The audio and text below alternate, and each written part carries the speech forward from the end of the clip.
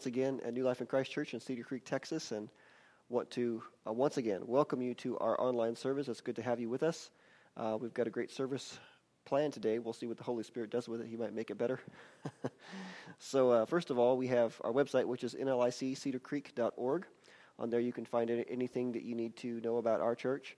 And then also you can find our YouTube page, links to our YouTube page and our Facebook page there. If you would please subscribe and like those so that we can you can help us to expand our reach.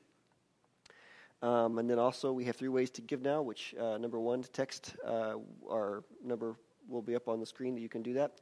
Then you can also give online by clicking the link in this video description below this video, or you can give by mail, which is the church's mailing address will be on the screen. And then we also have an announcement to make, which we made last week, but we'll be making, several times probably, is in the next few weeks we plan on switching the service so that it is one single service. Is no longer an online service and a 10:30 service, but it will be a live, a in-person service at 10:30, but it will be recorded or streamed live at 10:30 here in the sanctuary. And so while you will be, your service will now be an hour and a half later because you will get the link to that live video at 10:30. So your service will be an hour and a half later. However, you will be here with everybody while we're doing this virtually, so it will be, I think, beneficial to everybody. And also, if you have any prayer requests, we ask that you please send those to us.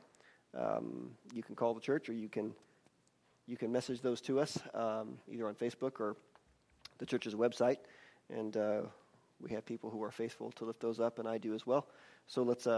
That being said, let's go ahead and pray and get into worship. So, Father, we thank you so much for your goodness, and thank you for your provision, even in difficult times, Lord. And I ask, Lord, that you bless everyone who tunes in here, and bless others, Lord. I pray that you would give us opportunities to minister in Jesus' name, and we just seek here to worship you and honor you and give you praise and glory. Help us to focus our heart on you. And I thank you, Father, and I praise you. In Jesus' name I pray. Amen.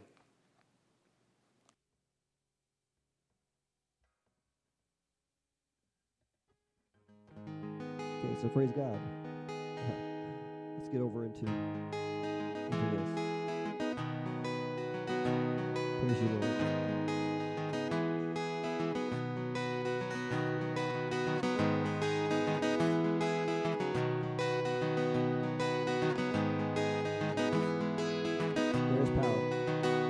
There is power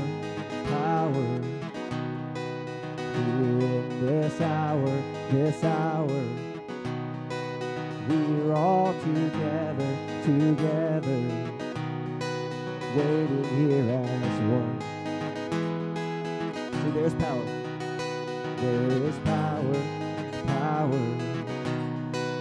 here in this hour. We're all together, waiting here as one. Oh, hear the sound of heaven. Oh, the mighty rushing wind. Oh, we're calling for revival. God, let your fire fall again. It's burning in my soul. Burning in my soul.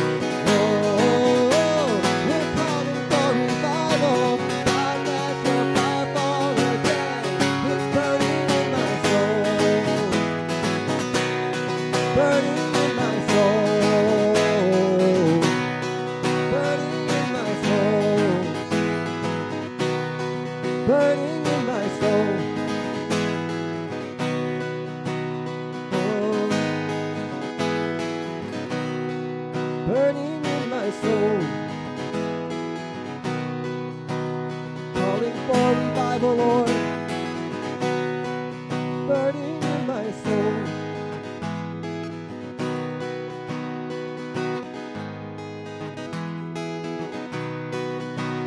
There is power, power here in this hour, this hour.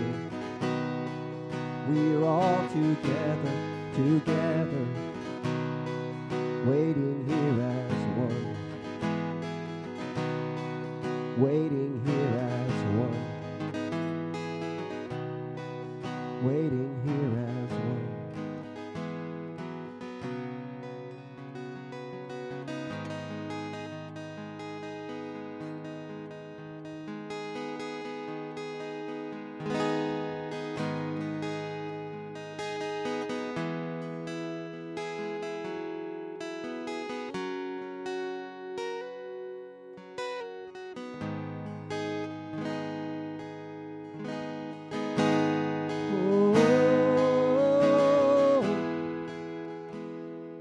We wait for you, Lord.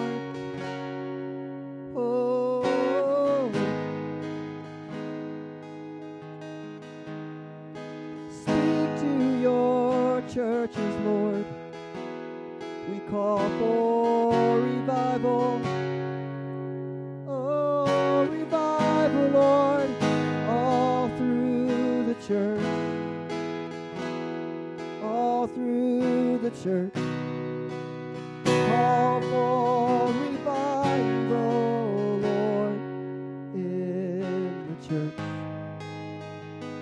Wake up the people, Lord. Make them hungry for you. Make them thirsty for you, oh Lord. Make them hungry for you, oh God.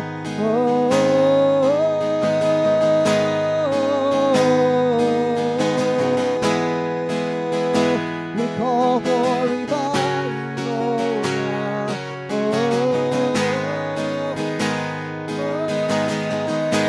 Make them hungry for you, Lord. Make them thirsty for you, Lord. Oh, I ask in Jesus' name. More of you, more of you, more of you, oh Lord, my King. More love, more power, more of you in my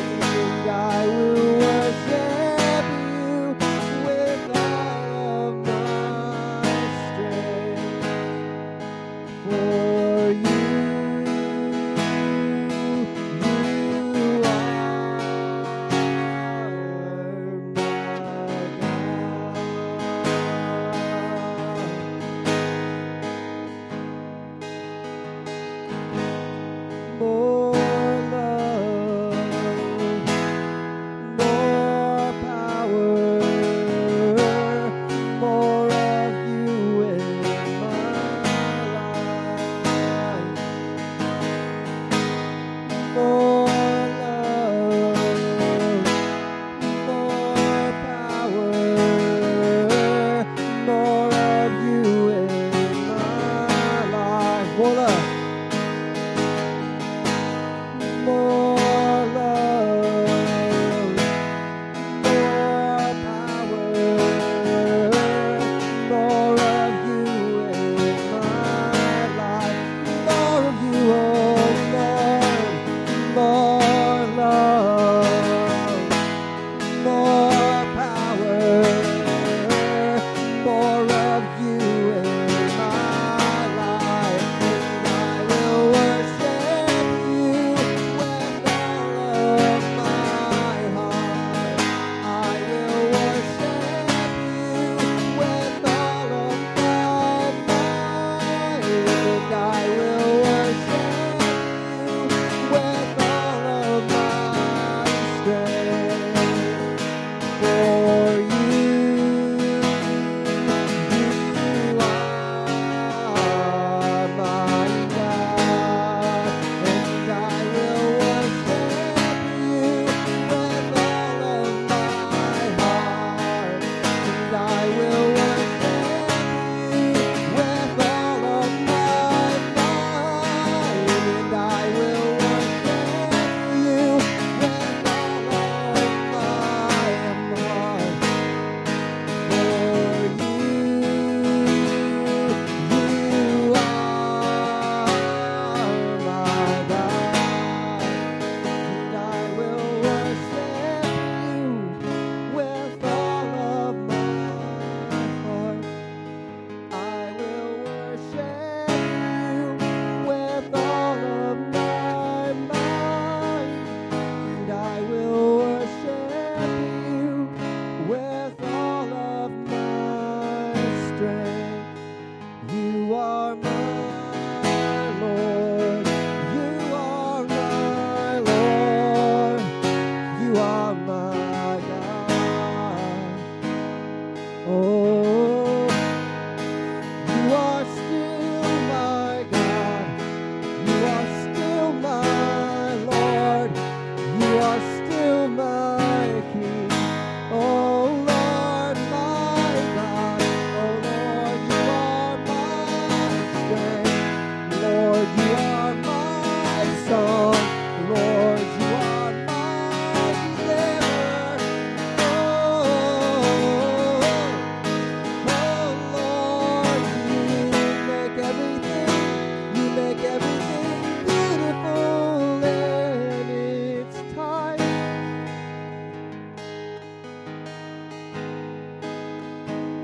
You are everything to me. Your hand has always been guiding me.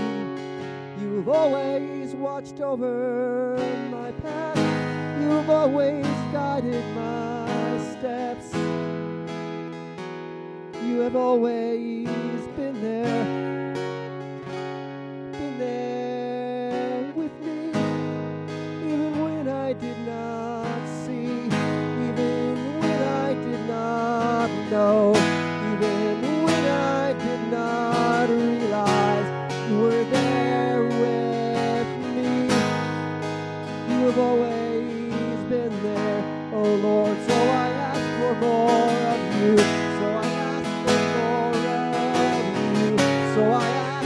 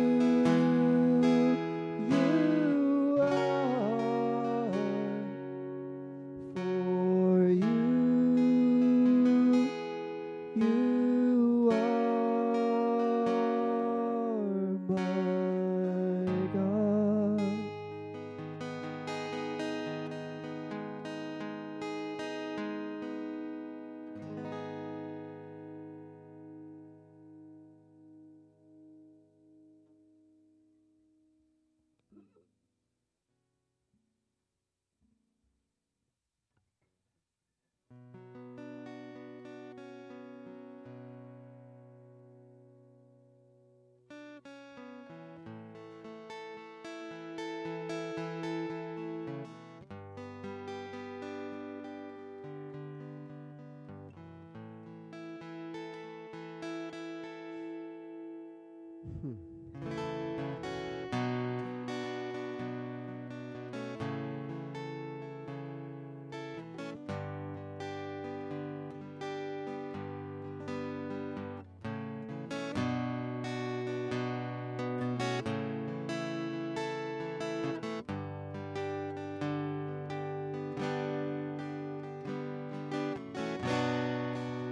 I spoke a word, you were singing over me.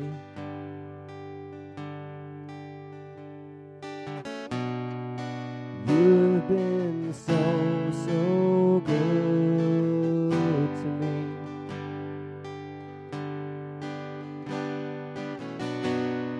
Before I took a breath, you breathed your life in me.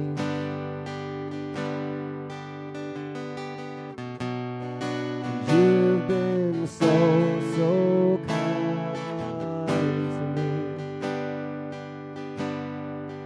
Oh, the overwhelming, never-ending, reckless love of God.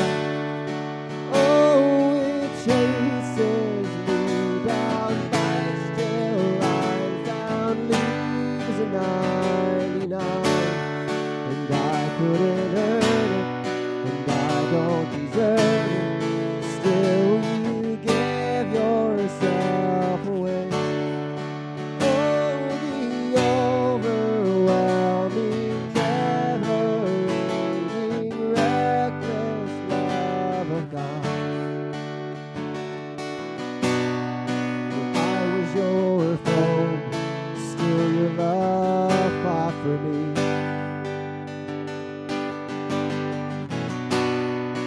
You have been so, so good to me.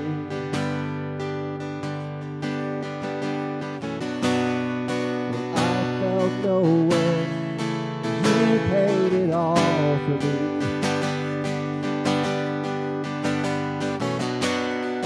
You've been so, so kind to me. Oh, the overwhelming, never-ending, reckless love of God. Oh, it chases me down, fights till I'm found, leaves a 99. And I couldn't earn it, and I don't deserve it. Still, you give yourself away. Oh, the overwhelming, never-ending, reckless love of God. Oh, the overwhelming, never-ending, reckless love of God.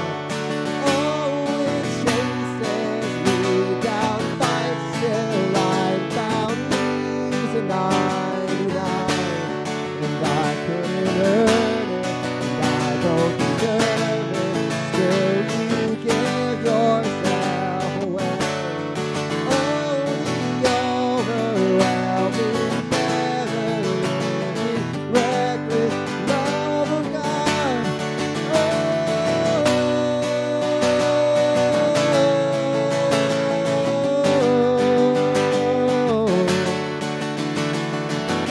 There's no shadow you won't light up, mountain you won't climb up, coming after me. There's no wall you won't push down, lie you won't tear down, coming after me. There's no shadow you won't light up, mountain you won't climb up, coming after me. There's no wall you won't kick down, lie you won't tear down, coming after me. Oh, the overwhelming,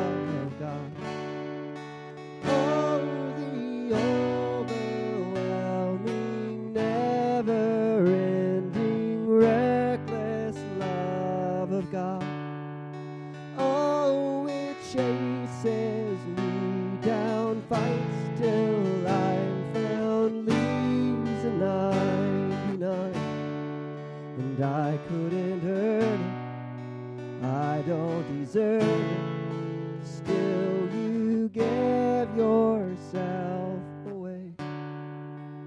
Oh, the overwhelming,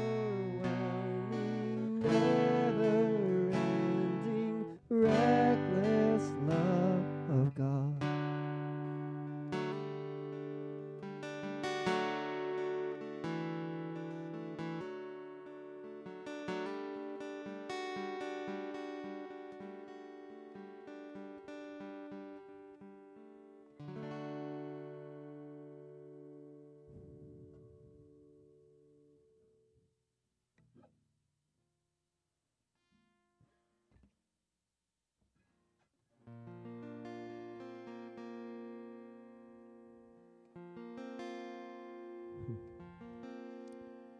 Lord, you give of yourself.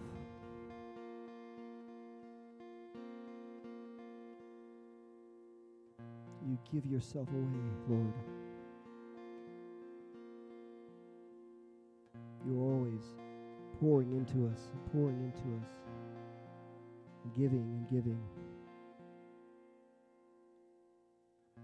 We could never thank you enough.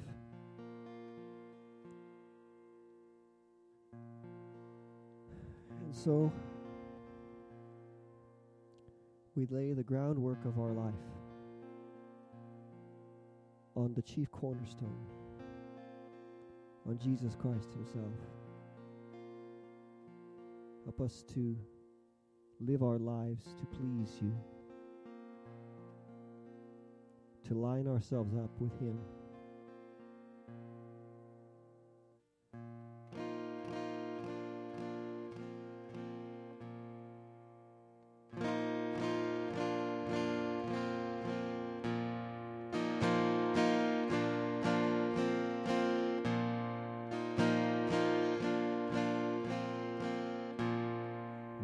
Hope is built on nothing less than Jesus' blood and righteousness. I dare not trust the sweetest friend, but wholly trust in Jesus' name.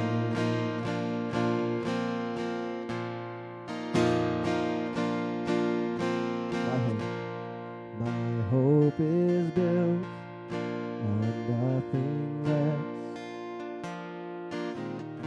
than Jesus' blood and righteousness.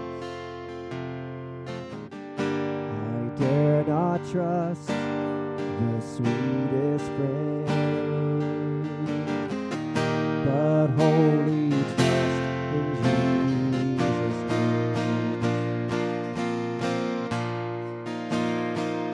Christ alone, cornerstone,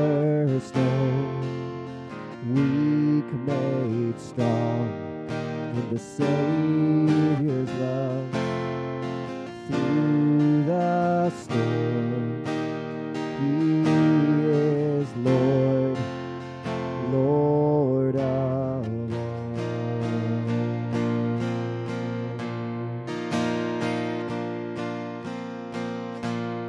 When darkness seems to hide his face,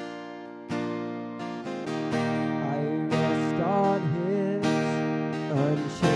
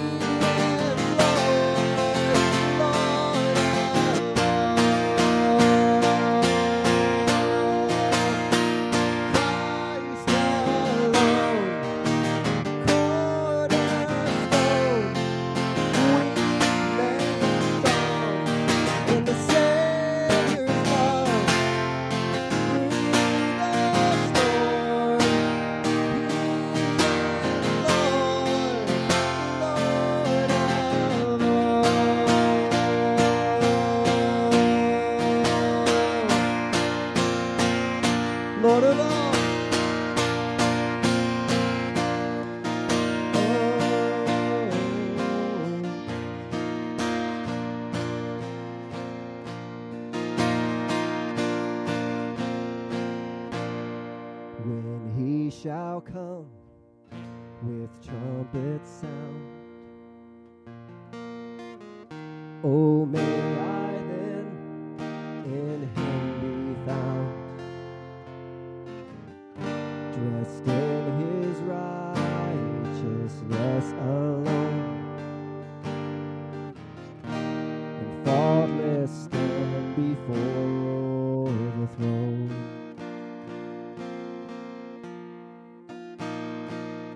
Christ alone, cornerstone, weak made strong in the Savior's love, through the storm. He is Lord, through the storm. He is Lord, Lord of all.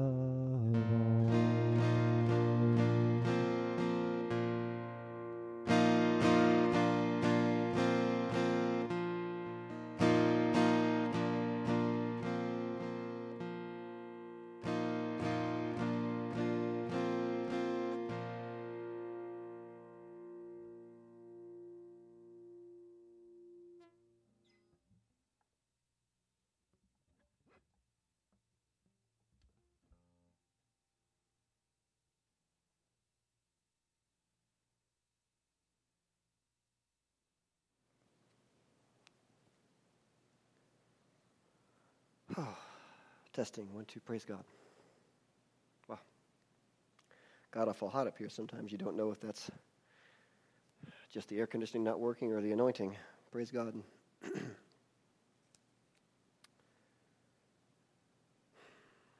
Let's pray one more time. Father, thank you for your will. Thank you for your plan. Lord, I thank you for your goodness. Praise you for your mercy. I praise you, Lord, for your blessings that you've so freely blessed us with, Lord, that we have food on our table, that we have clothes on our back, Lord, that we have a roof over our head, that we have opportunity to be witnesses for Jesus in this earth. Pray, Lord, you help us to do that work. I pray, Father God, for this work that I'm doing now, that you would anoint me to be able to bring this word out, Lord. That you give us all the spirit of wisdom and revelation and the knowledge you help us to understand what's being spoken, Lord, on that heart level, that you desire us to know things. And I thank you, Father, and I praise you. And in Jesus' mighty name I pray. Amen. Let's open our Bibles and turn over to Matthew 10, first book of the New Testament. Matthew 10. The title of today's message is Doing Well Under Persecution. Doing well under persecution. We're still talking about the end times in a roundabout sort of way. But I felt in my heart we should take some time to focus on a part of the end times that many people don't teach on. And, you know, we've already been doing that by talking about how God's kingdom and Satan's kingdom are in conflict, about how Jesus said the message of the gospel would be preached in all the world before the end comes. So there's that evidence of that last great revival that's been prophesied about for so many years.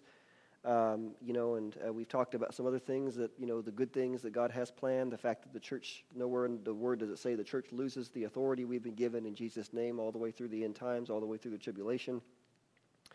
And so we focused on a lot of these, and we can see how there's lots of things about the end times that people do not talk about as much as they should, or at least they should talk about it in proportion to the bad things that they like to bring up. Now, we've already made some progress in that, I believe, in keeping things proportionate, or teaching on the whole counsel of God about the end times. But I feel in my heart there's another thing here to be aware of. Again, it seems like many times there's more effort spent talking about what Satan's plan is than God's. In talking about the end times, we always hear a lot about the tribulation, the Antichrist, the mark of the beast, and how bad things will be. And, just a side thing, we talked about how the tribulation actually comes from the Lord. It's pressure that he's putting on people on the earth to make a decision about Jesus because the time is drawing to a close. But a lot of people think of the tribulation as coming from the enemy, There is persecution, we'll talk about, that's directed toward believers during the tribulation, but it's going to come from the people who are under pressure by God, who are pressuring us to give up our faith, to no longer be that witness of Christ in their life because they don't want to see that, because they don't want to be convicted of what they're doing. They want to keep living the way that they're living. And so that is where that persecution for us will come from. But the tribulation itself is God putting pressure on the world. The Greek word there for tribulation is pressure. And, when we talk about the other points of what the enemies do in the Antichrist, the mark of the beast, how bad things will be for Christians, I don't think it's wise to overinflate those things. Because in the past, whenever I've heard teaching on the end times where they focused on the bad, I walked away with a feeling of helplessness. Have you ever felt that way after someone taught on the end times, or you read a book on the last days, or you saw a movie about it, or just people talking about it, not even preachers, just people in general just talk, oh, it's going to be really, really, really bad. Oh, it's going to be so bad. See that all over Facebook nowadays. I just saw one today on that. And the feeling I always get after that is, or not now, but used to be, the feeling I would always get on that before I took the time to study, in more depth on this, is this unpreparedness. I felt like I was totally unprepared for what was coming. Yeah, I know it's coming, but I don't know how to deal with it once it gets here. Are you maybe with me on that? So I think that much teaching on the tribulation that we've seen, while not necessarily factually wrong, is missing the element of actually preparing us for what is coming. And if I'm right, that means that we've missed the boat, because if you read through the Gospels, you'll find that Jesus talked about being ready a lot. Ready for his return primarily, but you understand that if we're ready for his return, that means we're going to be ready for the whole of the end times by default. It's a certain mind frame. Now, prepare yourself, because it's not an easy mind frame to get into. So for now, I brought us over here to Matthew 10, where Jesus gives his disciples an assignment. And he sent them into the villages and the countryside to preach the gospel and to minister to the people. And this assignment he gives them is a foreshadow of the Great Commission that Jesus would later give to us. And, we can get a hold of some things here to help us in our assignment from him. But keep in mind that there are a few differences. One, this assignment has a limited time frame.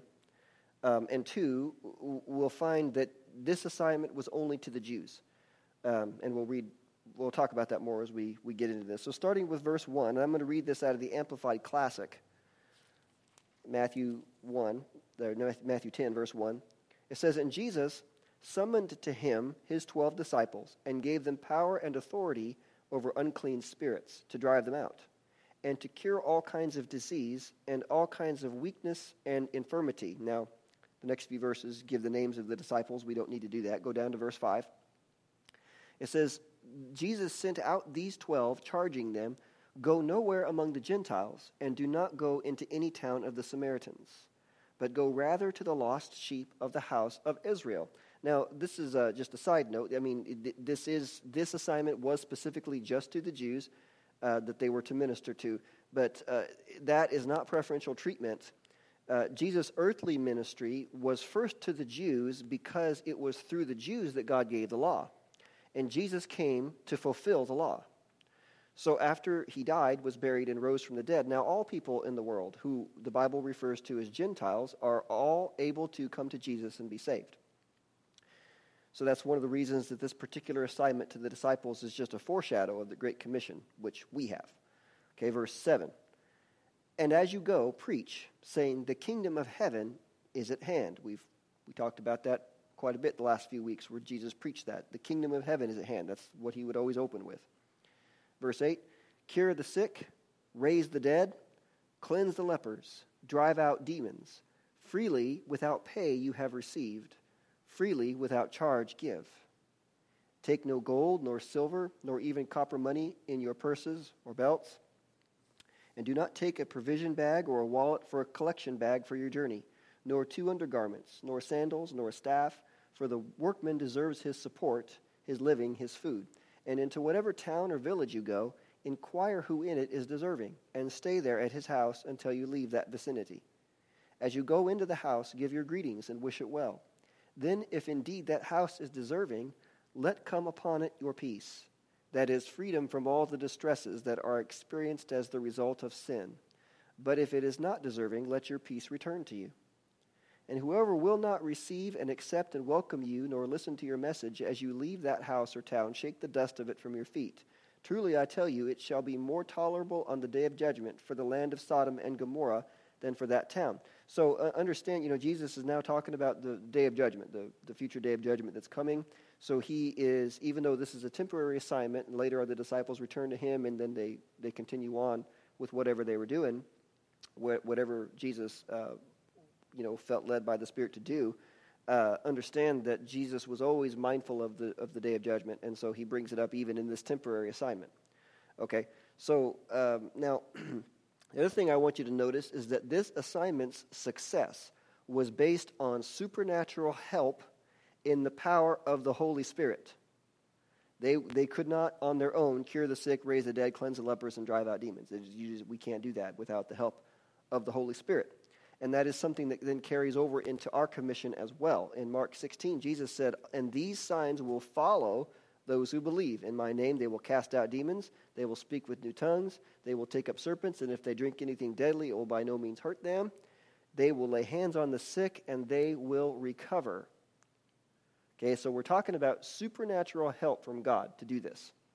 Now, I'm not saying that we will all be doing these things every moment of the day, you realize, because if you read Acts, you'll see that the preaching of the gospel was at the forefront because the church can do that as an act of the will.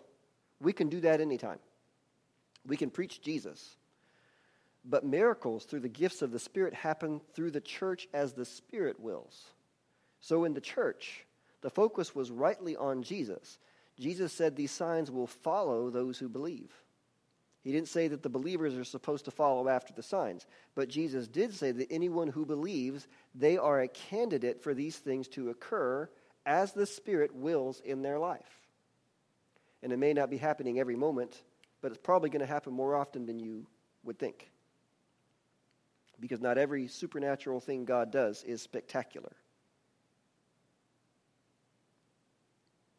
Brother Hagin used to say, many people miss the spectacular in looking for this, or they miss the supernatural in looking for the spectacular. Notice that he said, those who, if those who believe, they will lay hands on the sick and they will recover. It's not always necessarily an instantaneous, spectacular thing. See, people who come down to healing lines or they go to church and they want people to lay hands on them or pray over them, what do they expect? What are they looking for? They're looking for that big, instantaneous healing. Doesn't always work that way. So we can't lose faith if we don't see it happen right away. We have to believe what Jesus said, that the sick will recover. Amen. Now, I said all that so that you understand it's as the Spirit wills in your life. You've got the Holy Spirit if you've accepted Christ. And the reason I say that is because I want you to understand that if you believe in Jesus, no matter how bad it gets in these times, you are not alone. Holy Spirit is with you. He may work wonders through you as He wills. Of course, if you can see that you can tell He wants to do something, you're going to have to cooperate with Him and step out in faith and do something on your own. He's not going to, these things are done by faith. Amen. But that's a different teaching for a different day, or if you want, you can look up. We have many teachings on that, and that's the different parts. It's pertaining to the Holy Spirit. We have like 8 parts on that. You can look, but it's only on audio, but you can find it on the church's website if you're curious. So, just wanted you to know, you are never alone, even if you feel alone. Okay, verse 16.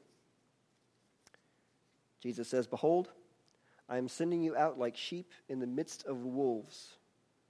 Be wary and wise as serpents, and be innocent, harmless, guileless, and without falsity as doves. Be on guard against men whose way or nature is to act in opposition to God. For they will deliver you up to councils and flog you in their synagogues. Okay, so here's a practical instruction Jesus gives for these times. Beware of men whose way is to act in opposition to God. People who will directly oppose God. Did you ever get that bad feeling in your heart in response to wrong things people say about God? Or you've ever been talking to someone and you're like, something's not right about this person. Just something's not right. God is telling you, beware.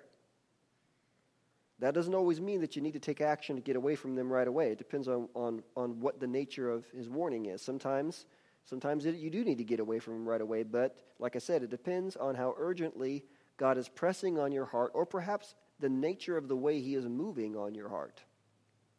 See, people get themselves into trouble when they only want God to tell them things with words. If you want God's word, go here. Romans 8:14 says, "For as many as are led by the Spirit of God, these are the sons of God. If you have said out loud, Jesus is your Lord, and you believe in your heart God has raised him from the dead, you are a child of God." So you can expect to be led by the Spirit of God. Well, people aren't always led by words. Learn to seek God with your heart, because that's where he resides. Jesus is telling us that his Spirit will let us know when we're talking to a person whose nature is to act in opposition to God. People who oppose God will cause trouble for you because you represent God. Jesus said here, they'll deliver us up to councils and flog us in their synagogues.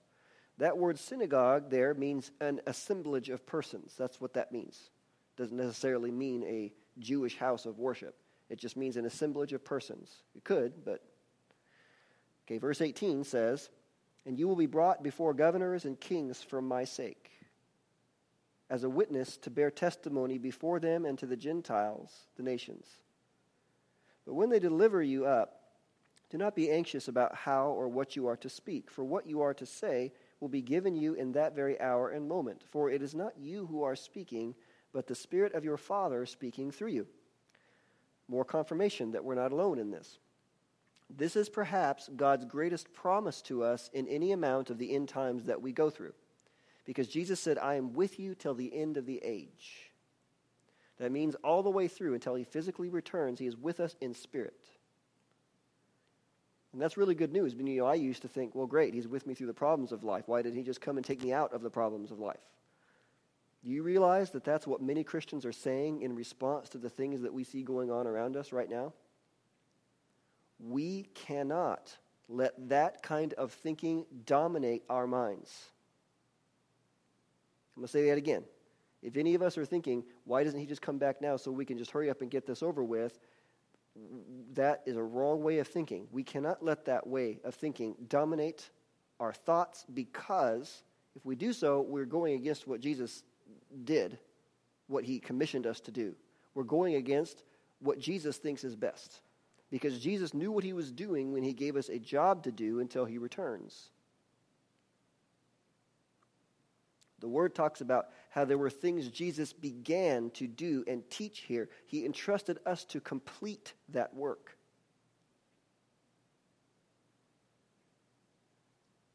What an honor. What a great honor. I have had to make an effort to change my way of thinking in order to see it that way, because my flesh doesn't want to go through any trials. Just return now, Lord. Just give me the promise now. But no, he's with me to the end of the age. And I've got work to do here. When we do his work, persecution will arise. It will. But Christ is with us. And Philippians 4:13 says, "I can do all things through Christ who strengthens me." That means enduring. I can do it through Christ. You can do it through Christ. And I really want you to take to heart something I see in these verses we just read. Jesus is training his disciples as he speaks to them here. What kind of training is he giving them? It's not physical training. He doesn't have them lifting weights or doing cardio.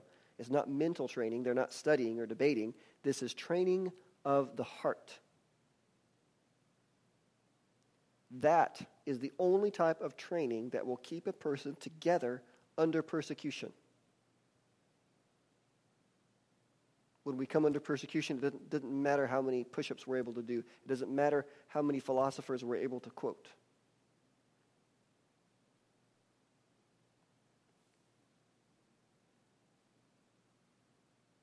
Now, notice that there's a pattern here. First, Jesus gave the disciples authority to do some supernatural things.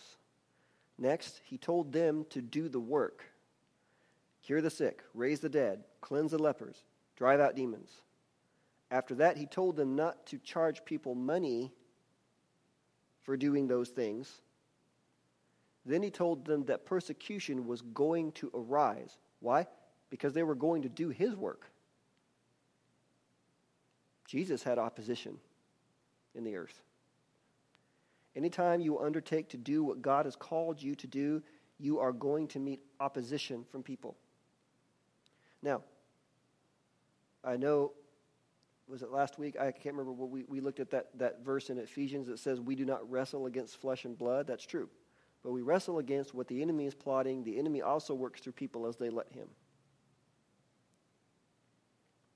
So when you meet an unbeliever, you be praying, Lord, in Jesus' name, I'm taking authority over what the enemy is doing. He's trying to blind that person's mind. It says the God of this world blinds the minds of those who don't believe. That's little g, Satan. He's not a God. He just operates in authority in this earth. That we talked about that, how Adam forfeited his authority to Satan. We won't get into all that. If you want to know more about that, you can go and you look at just the last few messages we taught on this. Okay, so again, anytime you undertake, you roll up your sleeves and get to work on what God has called you to do, you will meet opposition from people. Now, take care of what I'm about to tell you, because I believe very strongly that if we pay attention to Jesus' warning about being on guard against people who we can tell will oppose God, we can limit how much persecution comes our way. You know what I mean by that? There's enough persecution as it is without falling into some that could have been avoided. It's clear that not all persecution can be avoided. Jesus said so here. But he also said be on guard. Flip back a couple pages to chapter 7. Here in this same book, we're in Matthew still. Just go back a couple pages. Matthew 7, and this is still Jesus speaking here. We're going to look down at verse 6. He says, "Do not give what is holy to the dogs, nor cast your pearls before swine, lest they trample them under their feet and turn and tear you in pieces." These dogs and swine he's talking about represent people who are not willing to hear the gospel, who their nature is to oppose. He says, don't give what is holy to the dogs. These are the same people who told us to be wary of in chapter 10. The holy thing that he's talking about, or the pearls that we bring, that's the gospel. Okay? These people, their nature is to oppose God, so they'll oppose you too. Jesus expects us to be able to recognize them. How? By the leading of the Holy Spirit. We call it the inward witness. It's God's Spirit. The word talks about God's Spirit bearing witness with our spirit. If you've ever gotten that something on the inside down here that warned you of danger, that's what I'm talking about. That's the Holy Spirit working on your heart. So Jesus gives this warning not to cast your pearls before swine, and we could see how he applied that to his life. Whenever people had a problem with what he was teaching, he talked to them publicly and told them the truth. He would talk with them, but the Bible never tells us he went looking for a debate. He never went to the homes of the Pharisees or the Sadducees to pick a fight. If he had, do you think that he would have come under more persecution than he did? What I'm saying is that I believe he's telling us that persecution must come, but by being sensitive to the Holy Spirit and being on guard, we can minimize how much persecution comes. In other words, not all persecution is necessary. I mean, any of us can make a. I mean, how many times have we been just in life? Someone who knew more than us said, "You don't do it that way. That's going to be a lot. Whatever you're doing, that's going to be a lot more difficult if you do it that way." And what did we do? We didn't listen. We did it our way, and it was a lot more difficult than it could have been. That applies to spiritual things too. But even when that persecution that is necessary comes, because and the reason it must come is because it will inevitably come, because when you do the work that God has called you to do, there will be people who don't want to hear it. And so they will oppose you. And so that is why there will be persecution that must come if you're going to follow God's plan for your life. I believe that in the end times, when there's a lot of uprising against Christians in general, even those of us who are in hiding, so to speak, and not doing a whole lot, will still come under persecution because it's like guilt by association. They don't like us simply because we bear the name Christian, whether we're doing a lot of work for God or not. But even then, under that persecution, there are still things that God will work around for our good. You might ask, how can any good result from being persecuted? Well, of course, first of all, in James it says, count it all joy when you fall into various trials. He's not saying that the trials are a joy. He says, count it all joy when you fall into various trials. For you know that the testing of your faith produces patience. But then on the other side, when we say, how can any good result from being persecuted? I'm so glad that these thoughts occur to us, because it makes us ask more questions. We get into the Word more. Flip back over there to chapter 10 where we were before. And let's read verses 17 through 20 again. And this time we'll read it from that perspective, that God can bring good things about even through persecution. Verse 17, he says, be on guard against men whose way or nature is to act in opposition to God, for they will deliver you up to councils and flog you in their synagogues, and you will be brought before governors and kings for my sake, as a witness to bear testimony before them and to the Gentiles, the nations. But when they deliver you up, do not be anxious about how or what you are to speak, for what you are to say will be given to you in that very hour and moment. For it is not you who are speaking, but the Spirit of your Father speaking through you. So inevitably we will be persecuted, but as a result of that persecution, other opportunities to be a witness for Jesus will arise. There's a good example of that in Acts 16. Keep a bookmark here if you've got one, and we'll flip over to Acts. Just a few books forward, pass through the Gospels, past the book of John, Gospel of John, and then into Acts 16.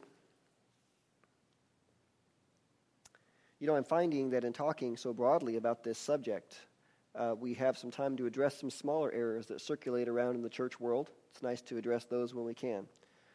Okay, Acts 16, and also verse 16 in Acts.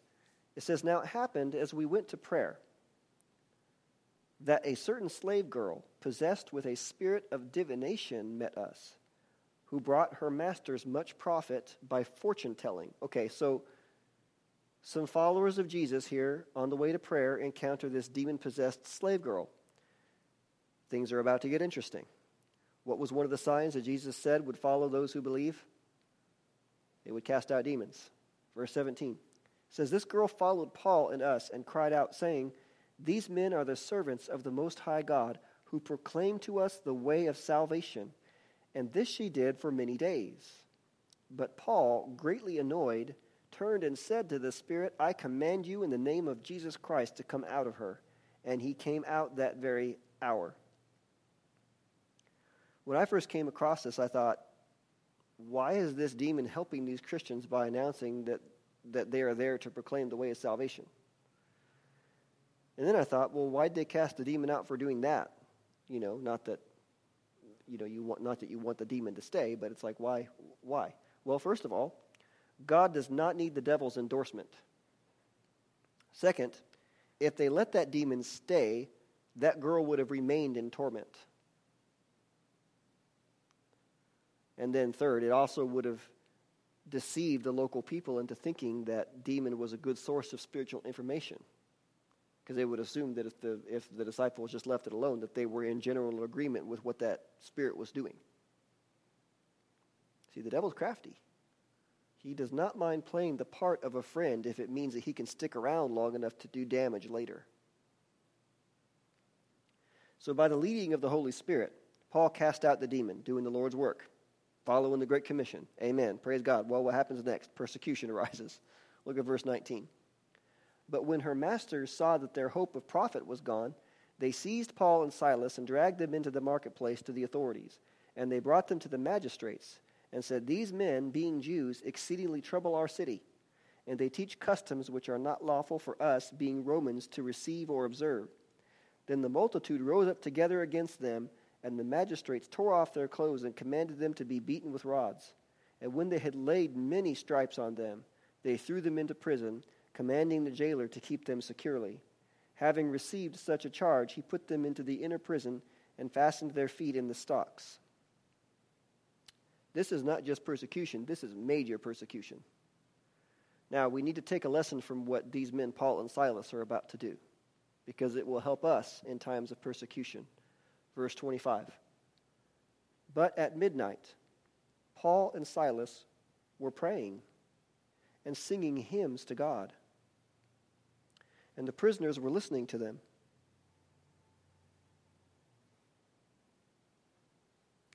Suddenly, there was a great earthquake, so that the foundations of the prison were shaken, and immediately all the doors were opened and everyone's chains were loosed.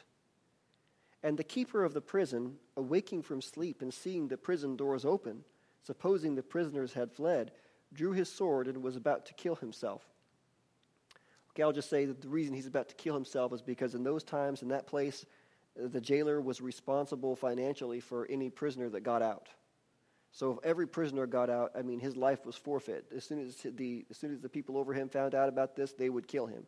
So he's just going to end it all right there. This is a man with no hope. Verse 28, but Paul called with a loud voice, saying, "Do yourself no harm, for we are all here."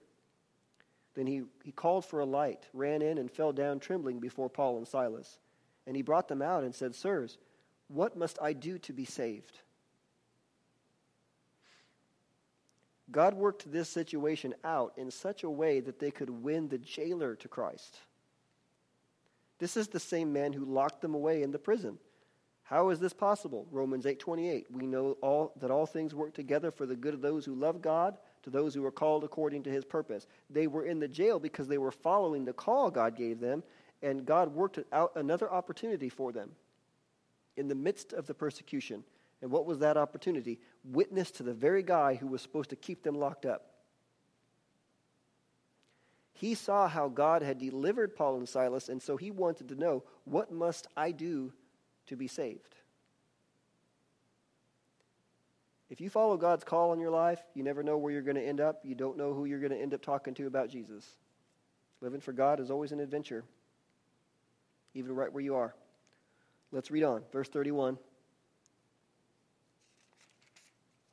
So they said, "Believe on the Lord Jesus Christ, and you will be saved, you and your household." Then they spoke the word of the Lord to him and to all who were in his house, and he took them the same hour of the night and washed their stripes, and immediately he and all his family were baptized. Now when he had brought them into his house, he set food before them, and he rejoiced, having believed in God with all his household. Okay, so now there's a teaching that's been going around for many years in the church that I disagree with. And that teaching is this, where people take, based on this verse 31, where it says, "Believe on the Lord Jesus Christ, and you will be saved, you and your household," they lift this verse out of the context, and they say that if a person accepts Jesus, that means that eventually their entire family will be saved, without a shadow of a doubt. Have you ever heard that? Let me tell you why I disagree with that. First of all, that violates a person's choice. God won't save a person that doesn't want to be saved. He makes that very clear in other parts of the Word, over and over again. So right there, that should make that teaching suspect. Okay, that should bring up a red flag when you hear someone say that. Okay. Secondly, in verse 32, it says, Paul and Silas went to the man's house and spoke the word of the Lord to all who were in his house. Why would they bother to preach to everyone in the jailer's house if it was only necessary for the jailer to believe? If only he had to believe and the rest of them would be saved by default, why would they bother to preach the gospel to everyone there? No. In verse 34, it says, the jailer rejoiced, having believed in God with all his household. Not for his household, with his household. Means they believed too, of their own will. So what I'm getting at, and I'm driving at, is I'm hoping to kill, kill two birds with one stone here, is that our kids in our families that we are raising, all of us, all of us who believe in Jesus, the people that are in our household together with us need to be aware that they can't be saved by their parents' faith. They need to build their own relationship with God. Amen. There have been generations of Christians who were baffled when the kids they raised turned away from God and went after other interests. What happened? Well, how much did they teach their kids about the importance of seeking God on their own? Being in this word on their own. The book of Proverbs says, train up a child in the way he should go, and when he's old, he will not depart from it. And there have been people that have said, oh, well, we did everything that we knew was right, and they still left. Well, really? Did you really do everything that the word says to do? Did they? A lot of times our standards are here, but God's standards are different, much higher. What does God want us to do? How does He want us to talk to those in our household and train them? Because we can't get so focused on following God's call publicly to other people outside of our family that we forget that it also applies privately, even in our own family, among our own relatives. But before I move on, I will add one final thought to this, and I'm going to read 1 Corinthians 7, 12 through 14 to you, so you don't have to turn there, but if you don't want to, you can. But I'm going to read that to you out of the Power New Testament translation. It says, and for the rest, I, not the Lord, say, if some brother has an unbelieving wife, see, we're still talking about family, and she agrees to live with him, he must not divorce her. And if some wife has an unbelieving husband, and he agrees to live with her, she must not divorce her husband. For the unbelieving husband has been sanctified by the wife, and the unbelieving wife has been sanctified by the brother. Otherwise your children are unclean, but now they are sanctified. And then verse 16 says, for how do you know, wives, if you will save your husband? Or how do you know, husband, if you will save your wife? Now, there's a difference between the word sanctified and the word saved. An unbelieving person is not saved by being married to a Christian, but they are sanctified. What does sanctified mean? If something is sanctified, that means it is set apart for a holy purpose. So the question is this, is God's plan to save everyone that He can? Is that a holy purpose? Yes, absolutely. So He sets the unbelieving spouse apart. They now have more pressure in their life to accept Christ. Why? We are God's co-laborers. He works alongside us, and we spend a good deal of time in the home. Every time that unbelieving spouse sees or talks to the believing spouse, that is a reminder that they should make a decision about Jesus. Because of that constant reminder, sometimes the unbelieving spouse can be no fun to live with. Especially if they're being prayed for constantly. Because God is dealing with them. There was a preacher named Smith Wigglesworth who, despite his strange name, was used mightily by God in his time. Over 20 people raised from the dead under his ministry. But his wife, Polly, got saved before he did. And he hated the fact that she was going to church. He didn't want anything to do with God. And he was always giving her trouble about it. One night, he finally told her that if she went to church, he would lock her out of the house. She went to church. And when she got home, the door was locked. So she slept on the porch, leaning up against the door. In the morning, he opened the door and she fell into the house. She got right back up on her feet and she said, "Good morning, Smith. What would you like me to make for your breakfast?" It broke him. He turned to Jesus, and he served Jesus until the day he died. And that's an awesome report, but it was difficult for his wife. It was difficult for Polly. This is why it's hard for a Christian to knowingly marry a non-Christian. It makes things turbulent because even if the Christian is not always directly speaking to their spouse about Jesus, the unbelieving spouse is reminded constantly about Jesus every time they look at the other. That's because they're sanctified. I brought this up because we're talking about doing well under persecution, and sometimes a believer's main source of persecution is from their spouse or from others in their family who don't want God. Still, God works all things together for our good as we work for him in the earth. Amen. Let's go ahead and finish up these last few verses in Acts 16 with Paul, Silas, and the jailer. So look at verse 35. It says, "And when it was day, the magistrates sent the officers, saying, 'Let those men go.'" They think they're still in prison. So the keeper of the prison reported these words to Paul, saying, "The magistrates have sent to let you go. Now therefore depart, and go in peace." But Paul said to them, "They have beaten us openly, uncondemned Romans, and have thrown us into prison. And now do they put us out secretly? No, indeed, let them come themselves and get us out." And the officers told these words to the magistrates, and they were afraid when they heard that they were Romans. Then they came and pleaded with them and brought them out and asked them to depart from the city. So they went out of the prison and entered the house of Lydia. And when they had seen the brethren, they encouraged them and departed. I think it's interesting that Paul still demanded his rights as a Roman citizen. He made the magistrates own up to their mistake. But when they asked forgiveness, Paul forgave them, and they moved on to encourage the church before they left the area. Would you say they did well under persecution? If they can do it, we can do it. We need to be of the same mind, willing to pray and sing to God in the middle of persecution, and then maybe right in that same persecution, if God gives us an opportunity to minister Jesus to someone, okay, we will be ready, or we should be ready. We will be ready. Because God can always take persecution and turn it around. Keep that thought in mind as we flip back over to Matthew 10, if you still got your bookmark over there. This Christian walk is definitely not for the faint of heart. We need to prepare ourselves.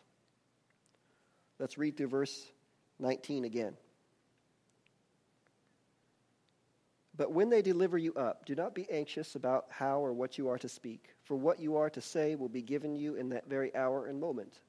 For it is not you who are speaking, but the Spirit of your Father speaking through you. Brother will deliver up brother to death, and the father his child, and children will take a stand against their parents and have them put to death, and you will be hated by all for my name's sake. But he who perseveres and endures to the end will be saved from spiritual disease and death in the world to come. When they persecute you in one town, that is, pursue you in a manner that would injure you and cause you to suffer because of your belief, flee to another town. For truly I tell you, you will not have gone through all the towns of Israel before the Son of Man comes." What's that mean? There's always going to be a place to minister. And notice here that Jesus has switched over to talking about the last days. And there, where he says that we won't have gone through all the towns of Israel before he returns, he could be talking about the dispersion, meaning all the towns all over the world where Jews live, because the Jewish nation still has a part to play in God's plan. Talks about it in Revelation. Verse 24. "A disciple is not above his teacher." Now he's going to start giving us some heart training again here, or he's going to continue giving us some heart training. So just